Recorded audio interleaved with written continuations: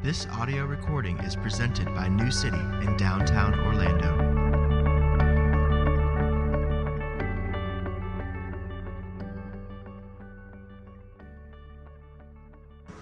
Luke chapter 7, 36 to 50. One of the Pharisees asked him to eat with him, and he went into the Pharisee's house and reclined at the table. And behold, a woman of the city, who was a sinner, when she learned that he was reclining at table in the Pharisee's house, brought an alabaster flask with ointment, and standing behind him at his feet, weeping, she began to wet his feet with her tears, and wiped them with the hair of her head, and kissed his feet, and anointed them with the ointment. Now when the Pharisee who had invited him saw this, he said to himself, "If this man were a prophet, he would have known who and what sort of woman this is who is touching him, for she is a sinner." And Jesus answering said to him, "Simon, I have something to say to you." And he answered, "Say it, teacher." A certain moneylender had two debtors. One owed 500 denarii and the other 50. When they could not pay, he canceled the debt of both. Now which of them will love him more? Simon answered, "The one, I suppose, for whom he canceled the larger debt." And Jesus said to him, "You have judged rightly." Then turning toward the woman, he said to Simon, "Do you see this woman? I entered your house. You gave me no water for my feet, but she has wet my feet with her tears and wiped them with her hair. You gave me no kiss, but from the time I came in, she has not ceased to kiss my feet. You did not anoint my head with oil, but she has anointed my feet with ointment. Therefore, I tell you, her sins, which are many, are forgiven, for she loved much. But he who is forgiven little, loves little." And he said to her, "Your sins are forgiven."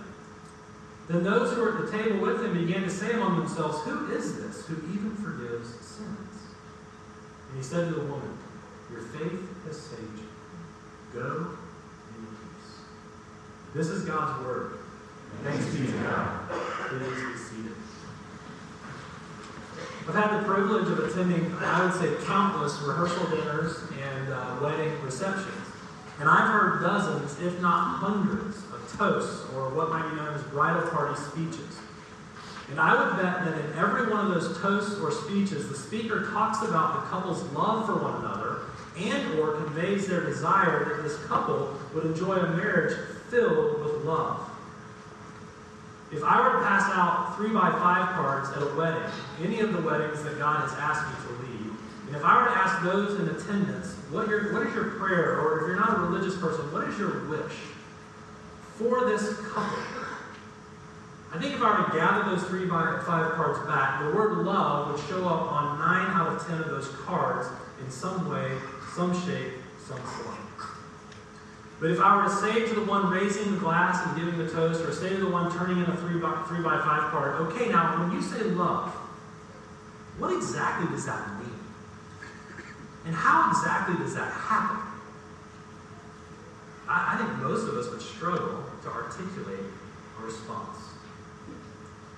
And so what I think about love is that it is something that we all want for ourselves, and it is something that we want for one another, but it is something that we struggle to define, and it is something we struggle to understand. And so what I want to do today is I want to give biblical answers to questions like these. What does a marriage filled with love mean, and what does it look like? How does it happen? How does it come about? How can we do it? And so towards that end, I want to look at this passage in Luke chapter 7, and I want to ask it these 3 questions. What is love? How can we love more? And who tends to love much? What is love? How can we love more? Who tends to love much? If you would, keep your worship folder insert in front of you. We're going to be in the passage a lot today. Let's start. What is love? This is one of my favorite stories in all the Bible for lots of reasons, but one of the main reasons is that it gives a picture of love. I think that we, in the world in which we live, we use love in flippant ways. We use the word love in nebulous and ill-defined ways. We use the word love to do to other people things that are horribly unloving. I've also found, especially the younger we are, the more we believe that love is simply the ability or the courage or the willingness to say, I love you. But the Bible, on the other hand, does not struggle to define love.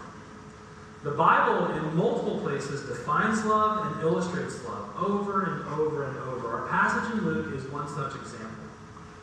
In verses 37 and 38, the woman's actions are clearly defined. They're clearly specified. And then in verse 47, Jesus himself summarizes all that happened in those verses. He summarizes it as, she loved much.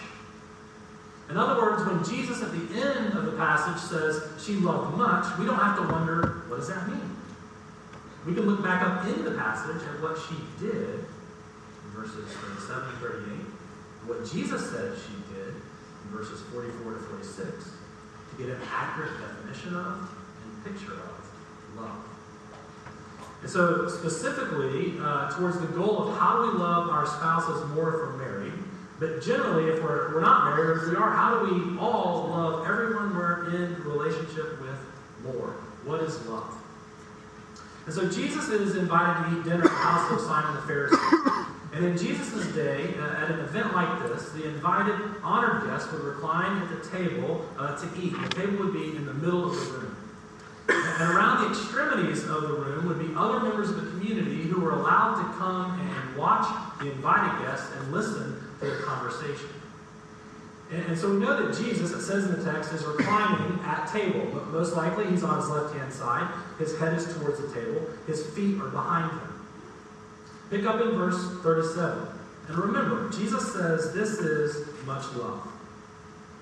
And behold, a woman of the city who was a sinner, when she learned that he was reclining at table in the Pharisee's house, brought an alabaster flask of ointment, and standing behind him at his feet, weeping, she began to wet his feet with her tears, and wiped them with the hair of her head, and kissed his feet, and anointed him with the ointment. First, what is love? Love is not essentially verbal. Notice how the woman who loved much never said anything. While love can be expressed verbally, love is not essentially verbal. How often does someone give their heart to another, only to have the other use them for their own purposes and their own pleasure, before leaving them alone in isolation and pain? And what will the injured party inevitably say in that situation? I don't understand. I'm so confused. They said they love me. In light of the fact that Jesus says what this woman does is much love, and in light of the fact that she doesn't say a word, we can quickly say love is not fundamentally, it is not essentially, it is not at the core the ability to say anything or the courage to say, I love you. So if love is not essentially verbal, what is it essentially? Here it is. Here's a definition from this passage. Love is the radical giving of self through the sacrificial giving of our various resources. The radical giving of self through the sacrificial giving of our various resources. Jesus in John chapter 15 says that love is ultimately expressed when someone does what? Lays down their life for their friend. It could just as easily read, gives over their life to their friend. Love is to give your life and the resources you have for the benefit of another. Look at verses 44 to 46. Jesus is going to compare and contrast Simon with the woman. Just read it again. Turning towards the woman, he said to Simon, do you see this woman? I entered your house. You gave me no water for my feet, but she has wet my feet with her tears and wiped them with her hair. You gave me no kiss, but from the time I came in, she has not ceased to kiss my feet. You did not anoint my head with inexpensive oil, but she has anointed my feet with expensive ointment. This is what love is. The radical giving of self through the sacrificial giving of our resources. Just think about what the woman gave Jesus when she gave Jesus herself. She gave her comfort and her cleanliness by bowing down and using her own hair to clean Jesus' feet. By the way, These would have been sandal feet that have walked through all kinds of streets, villages, and pastures. They would have at least had dirt particles, if not dung particles, on them. This is why people washed their feet before they ate. She gave her dignity and her honor in approaching Jesus in such a public setting and letting her hair down in the first place. She humbly gave of herself emotionally as she wept over Jesus' feet. She finally gave up her significant wealth, and she gave up her future to some degree when she anointed Jesus' feet with the ointment, with perfume. In that day and age, women would wear a flask of ointment around their neck, a flask of perfume around their neck. And it was not like running the way our perfume is. It was not liquid, I guess I should say. It was more of an ointment. And the hole in the flask was not big enough to get the ointment out. Women would not wear these flasks of ointment in an effort to put a little bit on their skin. They wore it so that the aroma would constantly arise out of the flask and surround them. These alabaster flasks of ointment were very valuable. They would be a family heirloom. In a woman's life, she would never dream of the day that she would break it open and pour it out. She dreamed of the day of handing this wealth down to someone else. And Jesus says in verse 46 that Simon didn't even anoint his head with inexpensive oil, but the woman anointed and poured expensive ointment all over his feet. To do that, she would have most likely, almost certainly, she would have had to break the neck off of the alabaster flask and make the contents of the flask useless from that forward. So what is love? In any relationship, but particularly in the marriage relationship, it is not the ability or willingness and the courage to say, I love you. It's the radical giving of self through the sacrificial giving of whatever resources God has given us. We love when we take our spiritual resources, our emotional resources, our financial resources, our physical resources. We love when we take any resource and we spend it and we invest it and we pour it out for the benefit of another. Jesus became clean, she became dirty. Jesus became more comfortable, she lost her comfort. In a very real sense, Jesus is enriched and she becomes poor. What is love? Love can be expressed through words, but it is not fundamentally words. Love is when one spouse prays for their partner as much or more as they pray for themselves. Love is when one spouse gets as emotional or more emotional about the circumstances in their spouse's life compared to the circumstances of their own life. Love is when a spouse views their body as not their own and gives their body to their spouse in joy and service. Love is when a spouse takes their ability to daydream and daydreams about the future of their spouse more than their own future. Love is taking any resource that God has given us and pouring it out for the benefit of another. I'm not really sure what we mean when we raise the glass and say, I want you to have a loving marriage. But this is what the Bible means when it says that it wants us to have a loving marriage. This radical giving of self through taking whatever resources we have and expending it for the benefit of the other. So if that's what love is, how can we love more? Second question, how can we love our children or our siblings or our neighbors, but especially this morning, how can we love our spouses more? Here's the answer to the question. If you're a note taker, this is the thing you're going to want to write down. In short, we can love more by receiving more of the forgiveness that Jesus has given to us. In our text, Jesus says there's this direct correlation between how much forgiveness a person receives from him and how much love that person gives to other people. So at this point in the Gospel of Luke, there are these massive crowds following Jesus around. And they're trying to figure out, it's like this theme that's going through the entire Gospel at this point. They're trying to figure out who exactly is this man. And so when you read this story in the context of what's going on in Luke, you can see, look, Simon's brought this Jesus into his house, and he wants to inspect him. He wants to compartmentalize him. He wants to categorize him. And so in verse 39, Simon says to himself, this is bizarre if you don't know what's going on in the book, he mentally deduces that Jesus is not a prophet. And then in a moment, he's going to call him a teacher. So Simon has said, well, he's not a prophet, he's only a teacher.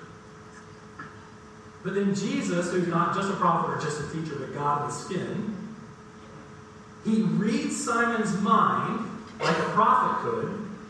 And in verse 40 it says that he answers him, which is this clever little way of Luke letting us know that Simon didn't say anything out loud, but Jesus still answered his question, or he answered his statement. And in his answer, he is not worried about Simon understanding who he is. He wants to commend the woman for her love, and he wants to explain to Simon how love happens. Pick up in verse 41. A certain moneylender had two debtors. One owed 500 denarii, that's about 20 months of income for a laborer, and the other 50 denarii, about 2 months of income for a laborer. Verse 42. When they could not pay, he canceled the debt of both. Now, which of them will love him more? The point is, how can we love more? So Jesus puts this very simple question to Simon. There's an obvious answer. You will be somewhat thankful for a $5,000 gift. You will be more thankful for a $50,000 gift. Verse 43, Simon answers, the one, I suppose. I mean, can you smell the smugness here? The one, I suppose, for whom he canceled the greater debt. And Jesus says to him, you have judged rightly. And then if you keep your eyes on the page, in verses 44 through 46, as we've already seen, Jesus compares the woman's much love to Simon's little love. And then again in verse 47, Jesus says there's this direct correlation between how much forgiveness a person receives and how much love that person gives. Look at verse 47. Her sins, which are many, are forgiven. He loved much, but he who was forgiven little loves little. How can we love more? To love more, we have to receive more of the forgiveness that Jesus has already given. Now, Jesus is not saying that she's forgiven because she loved much. He's saying that her much love is evidence of the fact that she's been forgiven. If you go back up to the hypothetical situation that Jesus presents to Simon in verses 41 and 42, the hypothetical situation says this: once the debts are forgiven, who loves more? Forgiveness precedes love. Love doesn't earn forgiveness for past sins. And Jesus is teaching us that, like a gauge on your dashboard that tells you how much gas is in the tank, and like the statement from your bank that tells you how much money is in your account, our love of other people tells us how much forgiveness we've received from Jesus. Ironically, the way to love more is to confess and receive forgiveness in regard to how unlovely we've been. Ironically, the best lovers know just how unlovely they have been and how unlovely they can be. Receiving forgiveness from God for a lack of love is the power for future love. So we have several pictures or diagrams that we use in our premarital training at New City. And these pictures or diagrams we have found serve in helping us learn biblical theory. But more than that, these pictures and diagrams help us assess real life. So once you get the theory, it's helpful to assess real life. And the most frequent diagram that I ever draw on the whiteboard, whether it's for myself or for a couple in premarital training or a married couple coming in looking for some help, the most frequent diagram I put up on the board is a simple triangle. And at the top of the triangle, if you could imagine it, if you want to draw it yourself, at the top of the triangle, I draw a very small triangle. And I put the name of the Father, the Son, and the Holy Spirit. And the point is, at the top of the big triangle is the Trinity, God. And then ordinarily on the left-hand side, I put the husband's name or the male fiance's name, and on the right-hand side, I put the wife's name. Because ordinarily in a wedding, that's where they stand. So that's how I see them. And what I do is I teach from that triangle, myself and them, that if we want to love one another well, that is across the bottom of the triangle, we have to receive well the love of God for us in the gospel.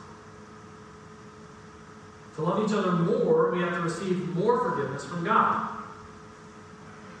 You see, I believe, and you can tell me if you think I'm right or wrong, I believe that most engagements and most marriages are between two people who see their relationship simply as this horizontal line. They've come into this relationship with, let's say, follow me here, 100 units of life and love. And they've decided that they would enjoy their life more if they give 50 units of life and love to a spouse, so long as that spouse gives them 50 units of their life and love back. And so the man thinks, for instance, I'm tired of being by myself. I think I'll enjoy life more and get more satisfaction from life if I keep 50% of myself, give away 50% of myself to a wife, and get 50 to 75% of my wife in return. I think we enter into marriage with this posture of negotiation. What will you give me based on what I'm willing to give you? And what this internal bargaining creates is this environment where both spouses are constantly inspecting their actions and the actions of the other and always wondering, am I giving more than I'm getting? And eventually one or both spouses says to themselves, I'm giving my 50 units of life and love. But they're not giving their 50 minutes of life and love. And because of this, I have less life and love than I had when I was single. And in some, this realization makes them proud. And they choose to stay in that marriage because they love feeling better than someone else. But for others, this realization brings them to the end of the marriage. And while they can never get back to who they were prior to being married, they think, I'd like to go back there where I have more life and love. And this is the inevitable and the vicious cycle of marriage that is understood as a line and not a triangle. I will love you as much as you love me. Instead of, I will love you as much as Jesus loves me. Biblical marriage is a triangle. It is not a line. If I believe that the debt forgiven me by Jesus is massive, I will be energized for giving a massive love in his name. When we're little lovers, verse 47, it's because we think we only need a little bit of love from Jesus. It doesn't matter what your theology says. It's the revelation of our heart and the love of others that matters.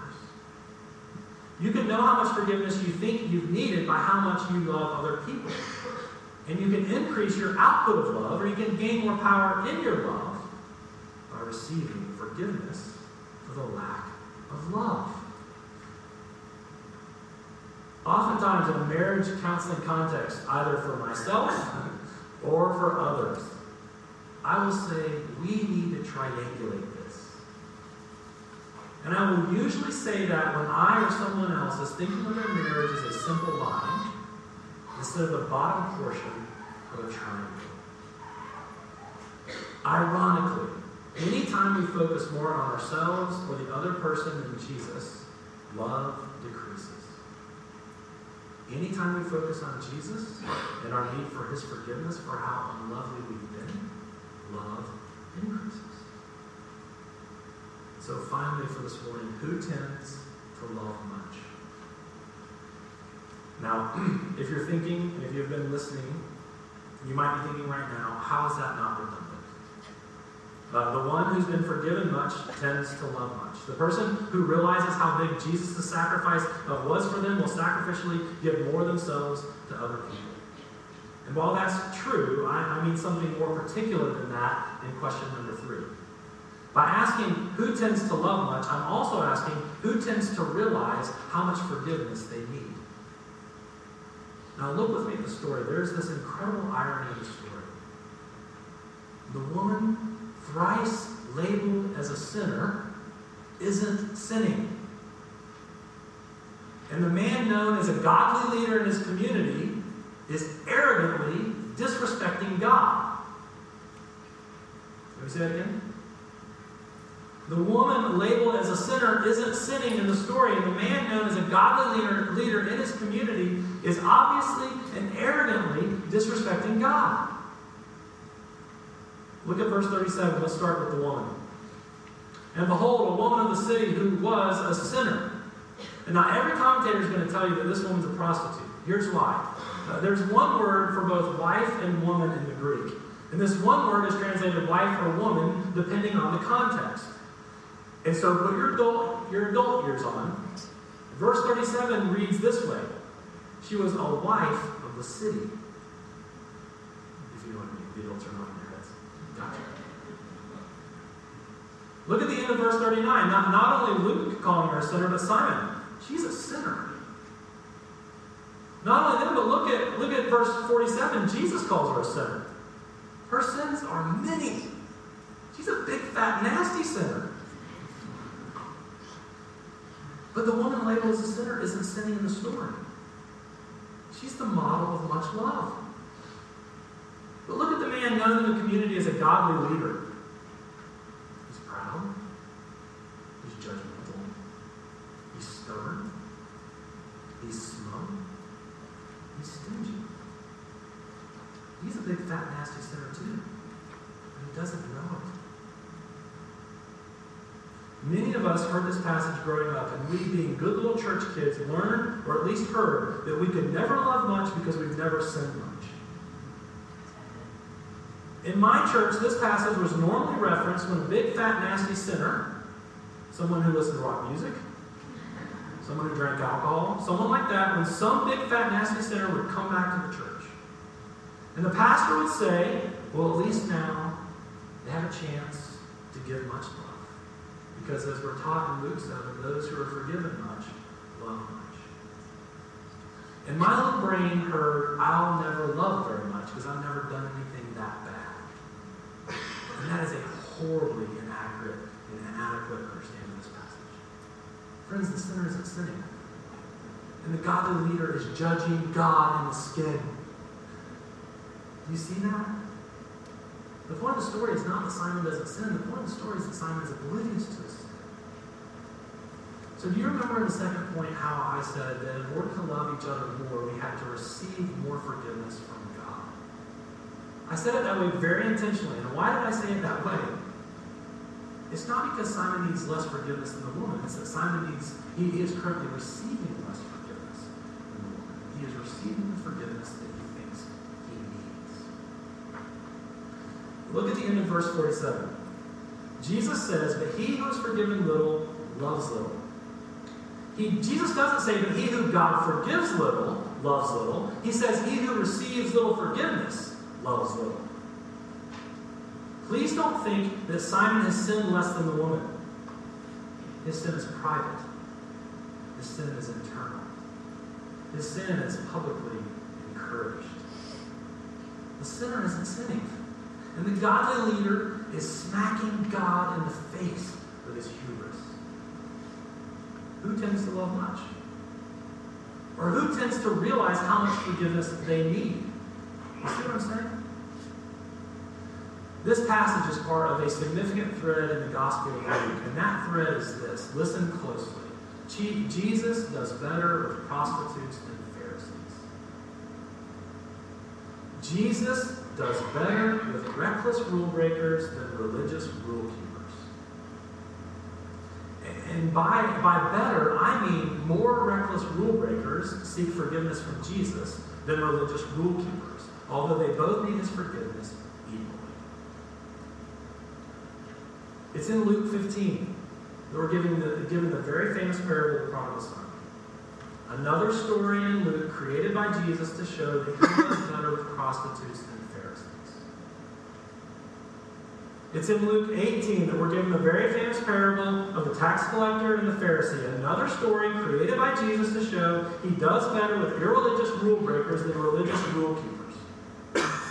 And there is this major thread in the Gospel of Luke that should scare the little goody-goodies in here among us, including me. It should scare us to death.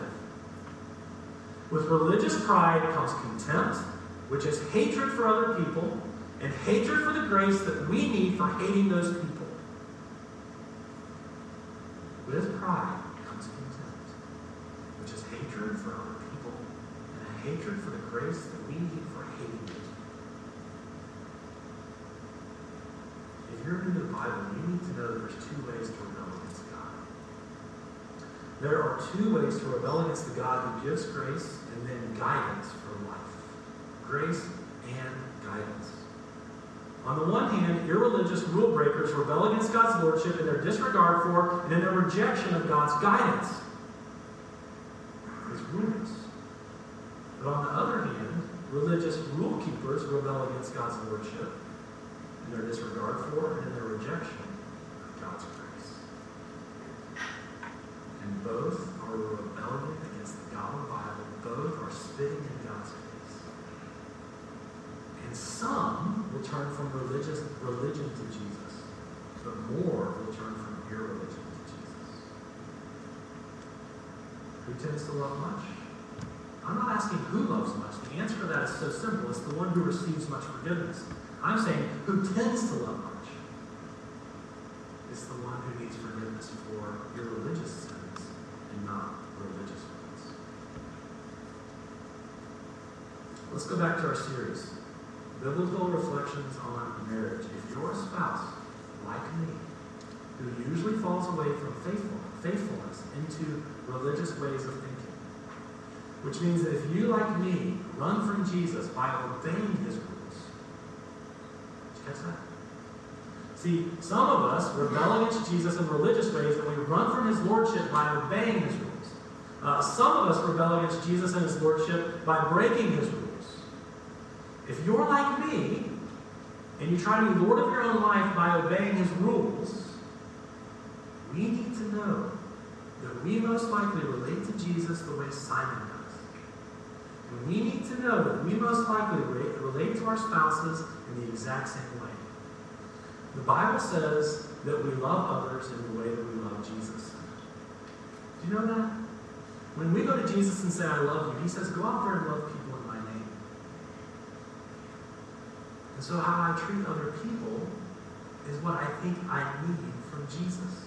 And how I treat other people is an echo of how I treat Him. The way for us to love our spouse more is to discover how grotesque our goodness is.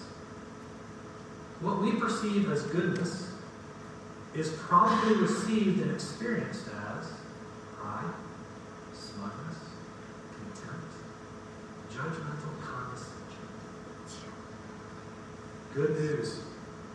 Those are big, fat, nasty sins. And we can take those sins to Jesus and find forgiveness. And in receiving His forgiveness, we can be empowered for a greater love. The good news is this, is that Jesus in dying on the cross is dying for two types of people. First, He's dying for people like the criminal hanging next to Him. Do you remember him? Do you remember the murderer who believed in Jesus in that moment and to whom Jesus said, today you will be with me in paradise? But Jesus is also dying for people like Joseph of Arimathea. You remember him? He's the Pharisee. He's the rule keeper who converted to Christianity after listening to Jesus and seeing Him die on the cross for his sin. You see, the Pharisee didn't need to go out and do something publicly horrible like the criminal on the cross to be included in Jesus' salvation. He just needed to realize how horrible his invisible pride and contempt really were.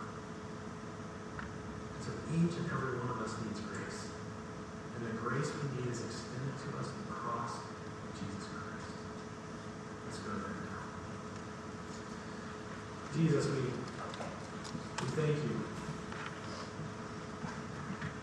that your love of us is so extravagant, so unconditional, so beautiful, so massive, so wonderful. We thank you that your love of us, whether we realize it or not, is so amazing. We beg you, whether we are religious or irreligious, we beg you to open our eyes to how much of your love we need, so that we might receive it and give it to others, particularly our spouses. Holy Spirit, we pray that you would come and you would help us see that our religious sin is just as nasty as the irreligious sin of the world. Would you humble us and lay it upon our hearts that we have done nothing, can do nothing, and will never do anything to earn your love. And that, in fact, our attempts to earn your love are as nasty as the promiscuity or prostitute. Jesus, we confess we don't love much, although we've been learning about love for a long time. Would you please give your love to us in the place of our greatest need, our sin?